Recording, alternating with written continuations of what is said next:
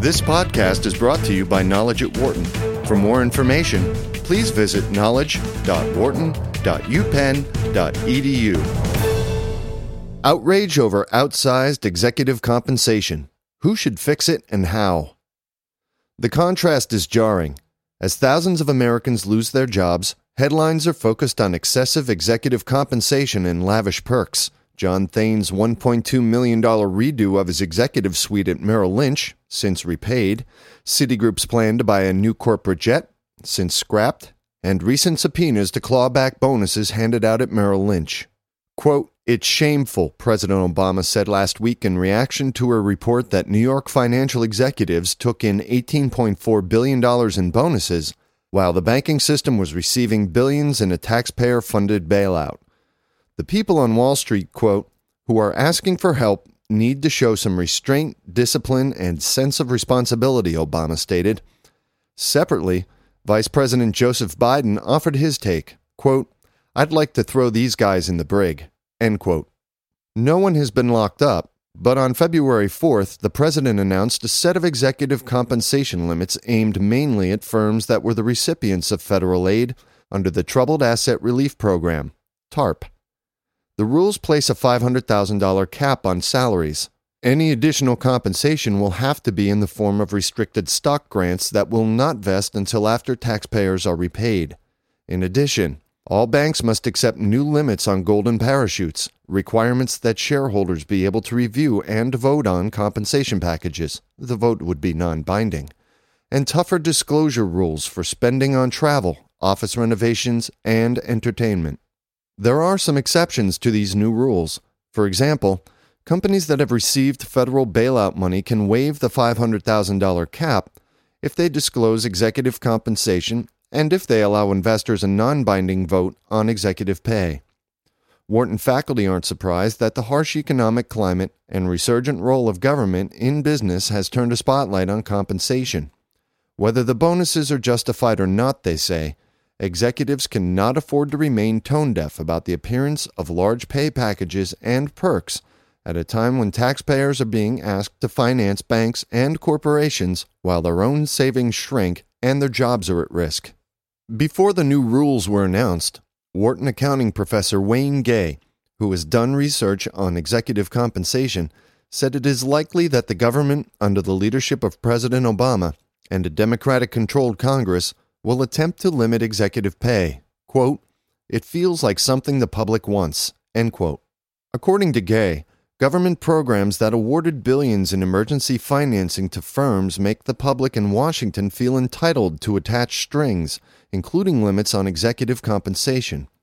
Even before President Obama laid out the new rules this week, TARP recipients faced limits on compensation, including prohibitions against pay based on excessive risk, clawbacks for compensation paid based on inaccurate earnings or other measures, a ban on golden parachutes, and capping tax deductions for executive compensation at $500,000.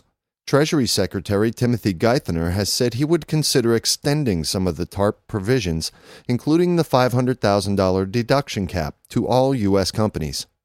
Gay said further curbs on compensation might be justified if proponents can prove that high pay packages contributed to the current economic crisis. Given the global nature of the economic meltdown, however, he suggested that the cause of the collapse was not supersized U.S. executive compensation. Quote, "We don't have a massive corporate governance breakdown in terms of executive compensation. At the same time, there are a lot of public relations issues floating around. Many companies have come forward needing assistance, and they can't afford to be giving the public a feeling that they're being excessive in any way, shape, or form." End quote. Wharton finance professor Franklin Allen sees little need to pay financial executives rich bonuses at a time when the industry is shedding thousands of jobs. Quote, "Obama has roundly criticized the high bonuses in Wall Street firms. I think this will play for some time to come," Allen noted. "It is ridiculous that these firms should take hundreds of billions of dollars from the government and at the same time pay out $18 billion in bonuses."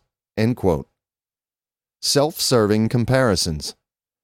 Wharton management professor Peter Capelli cited a number of explanations for the apparent disconnect between what executives seem to feel they deserve and how the public perceives their pay.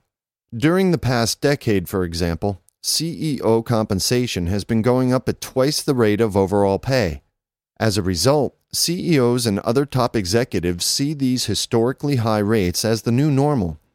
When the economic environment is good, it is easy to pass along pay increases. When the tide reverses, however, it is painful to go back, and executives resist any push to return to prior levels. Another reason executives are perceived by the public as out of step with reality is that they base their own expectations about compensation selectively, suggested Capelli. Executives look at what other senior managers are making and choose to see only those who are paid higher. As each package is negotiated, pay across the corporate landscape inflates even more. Quote, "It's easy to choose self-serving comparisons, and then it is off to the races with what is essentially bad governance." End quote. Wharton accounting professor Christopher Armstrong has explored executive decision-making and compensation through his research into stock option backdating. The results show that executives who participated in backdating did not make much money off the scheme, certainly not enough to balance the risk of getting caught. Quote, "The costs of being detected were high given the relatively small benefits," said Armstrong. Considering that these executives were, quote, "already so wealthy, it's hard to see an economic story for why they did it. Maybe they underestimated the probability of getting caught, or they thought everyone else was doing it and they were entitled." End quote. In a research paper on the backdating research titled "Discussion of the Impact of the Options Backdating Scandal on Shareholders and Taxes and the Backdating of Stock Option Exercise Dates," Armstrong and his co-authors point to another behavioral aspect that may play a part in demands for over-the-top compensation. Quote, "It is also likely that some executives exhibit personal characteristics that explain the practice of backdating," the paper states. For example, as a result of their success and attainment of a powerful position, executives may view the benefits from backdating as some type of personal entitlement, i.e., the rules do not apply to powerful people. End quote. Wharton finance professor Alex Edmonds, who has done his own research in this area, suggested that, despite some notable outliers, executive compensation on the whole correlates to results. He argues that a CEO who is even slightly better than a competitor is probably worth additional pay. For example, at a $20 billion company, a 0.5% improvement in results would translate into $100 million, he said. Quote, "Being slightly better can have a huge effect on firm value. It's really worth paying top dollar for the most talented managers." End quote. The public accepts outsized salaries in sports and entertainment. Why not business, he asks. Quote, "You do have a few examples of egregious compensation, such as Thane and executives at Enron. But increased regulation may throw the baby out with the bathwater." End quote. Limiting compensation could drive the best chief executives to foreign firms or into private finance without as much government oversight, he said. Or limits on financial rewards may discourage the risk-taking and innovation that has created great companies such as Google and Microsoft. Quote, "Overall, the problem with government regulation is that it may try to target one problem, but doesn't realize all the knockoff effects." End quote. Regardless of the consequences, Gay predicted that corporations will begin to respond to public pressure on compensation.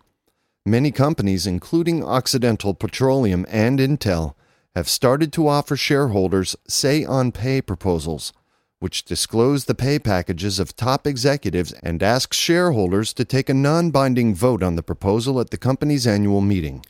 Quote, "It's a way to get the pulse of shareholders on various aspects of compensation," says Gay.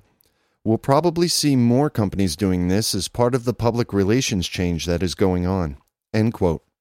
Too much government versus too little. Edmonds opposes the idea of full regulation of executive compensation, but said some change is clearly needed. Quote, "We have to do something.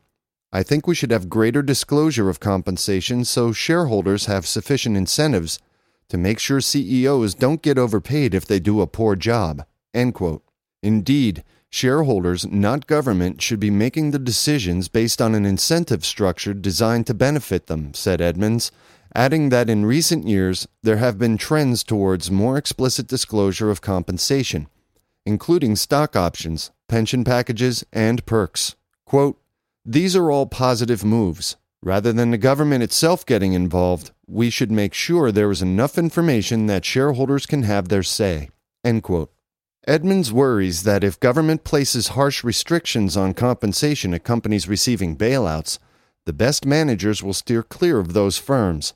If that happens, he said, the odds that taxpayers' investment in the companies will pay off in renewed growth will be diminished. Indeed, he noted, there are only a few highly talented managers who are good at managing the kind of turnarounds now required in many troubled industries. The problem with applying government regulation to compensation across the board is that different companies require different incentives, depending on their own situation. The CEO of a stable company in a mature industry might require one set of incentives, while a private equity turnaround specialist might respond better to a completely different compensation structure. Quote, "When government tries to solve a problem with regulation, it's always one size fits all," according to Edmonds. Even if the government attempts to add flexibility to its regulatory framework, that creates another set of problems, Edmonds believes. Flexibility leads to blurry interpretations. Sensing an opening, companies will devote excessive amounts of legal and other resources to circumventing the rules, at the expense of shareholders and the overall corporation. Quote, "The bottom line lies with the shareholders. Government should only intervene when shareholders don't have the correct incentives." End quote. For example, government should step in to regulate pollution because shareholders do not directly bear the consequences of pollution, Edmonds argues. Quote, "I think much of the stimulus may be political rather than rational. If there is a problem, government needs to be seen to be doing something, and that can lead to doing too much." End quote. Watching out for widows and orphans. Capelli also suggested that the key to determining appropriate levels of compensation lies in the incentive structure. In the 1990s, corporate government campaigns did attempt to align compensation with shareholders' interests by linking pay to performance with stock options and other pay based on results, including share price. Quote, "The executives were to act like shareholders, and they are. The question is, which shareholders? They act much more like short-term shareholders than the widows and orphans holding the stock for 30 years. End quote. He said U.S. corporate incentive structures are overly focused on quarterly results. Quote, "Compared to the rest of the world, U.S. companies are obsessed. They are willing to twist themselves into knots to manage short-term performance. So it's not as simple as just saying we should get them to act like shareholders." End quote. According to Capelli, the larger question is whether shareholders are indeed the only group that matters in executive compensation incentives. He said the old pre-1980s view of the corporation as an organization designed to serve shareholders, but also customers, employees, and the larger society, was replaced with the current view that companies are based on free agency. The current financial collapse may signal flaws in the new order, but no replacement model has emerged. Until then, Capelli predicts little will change.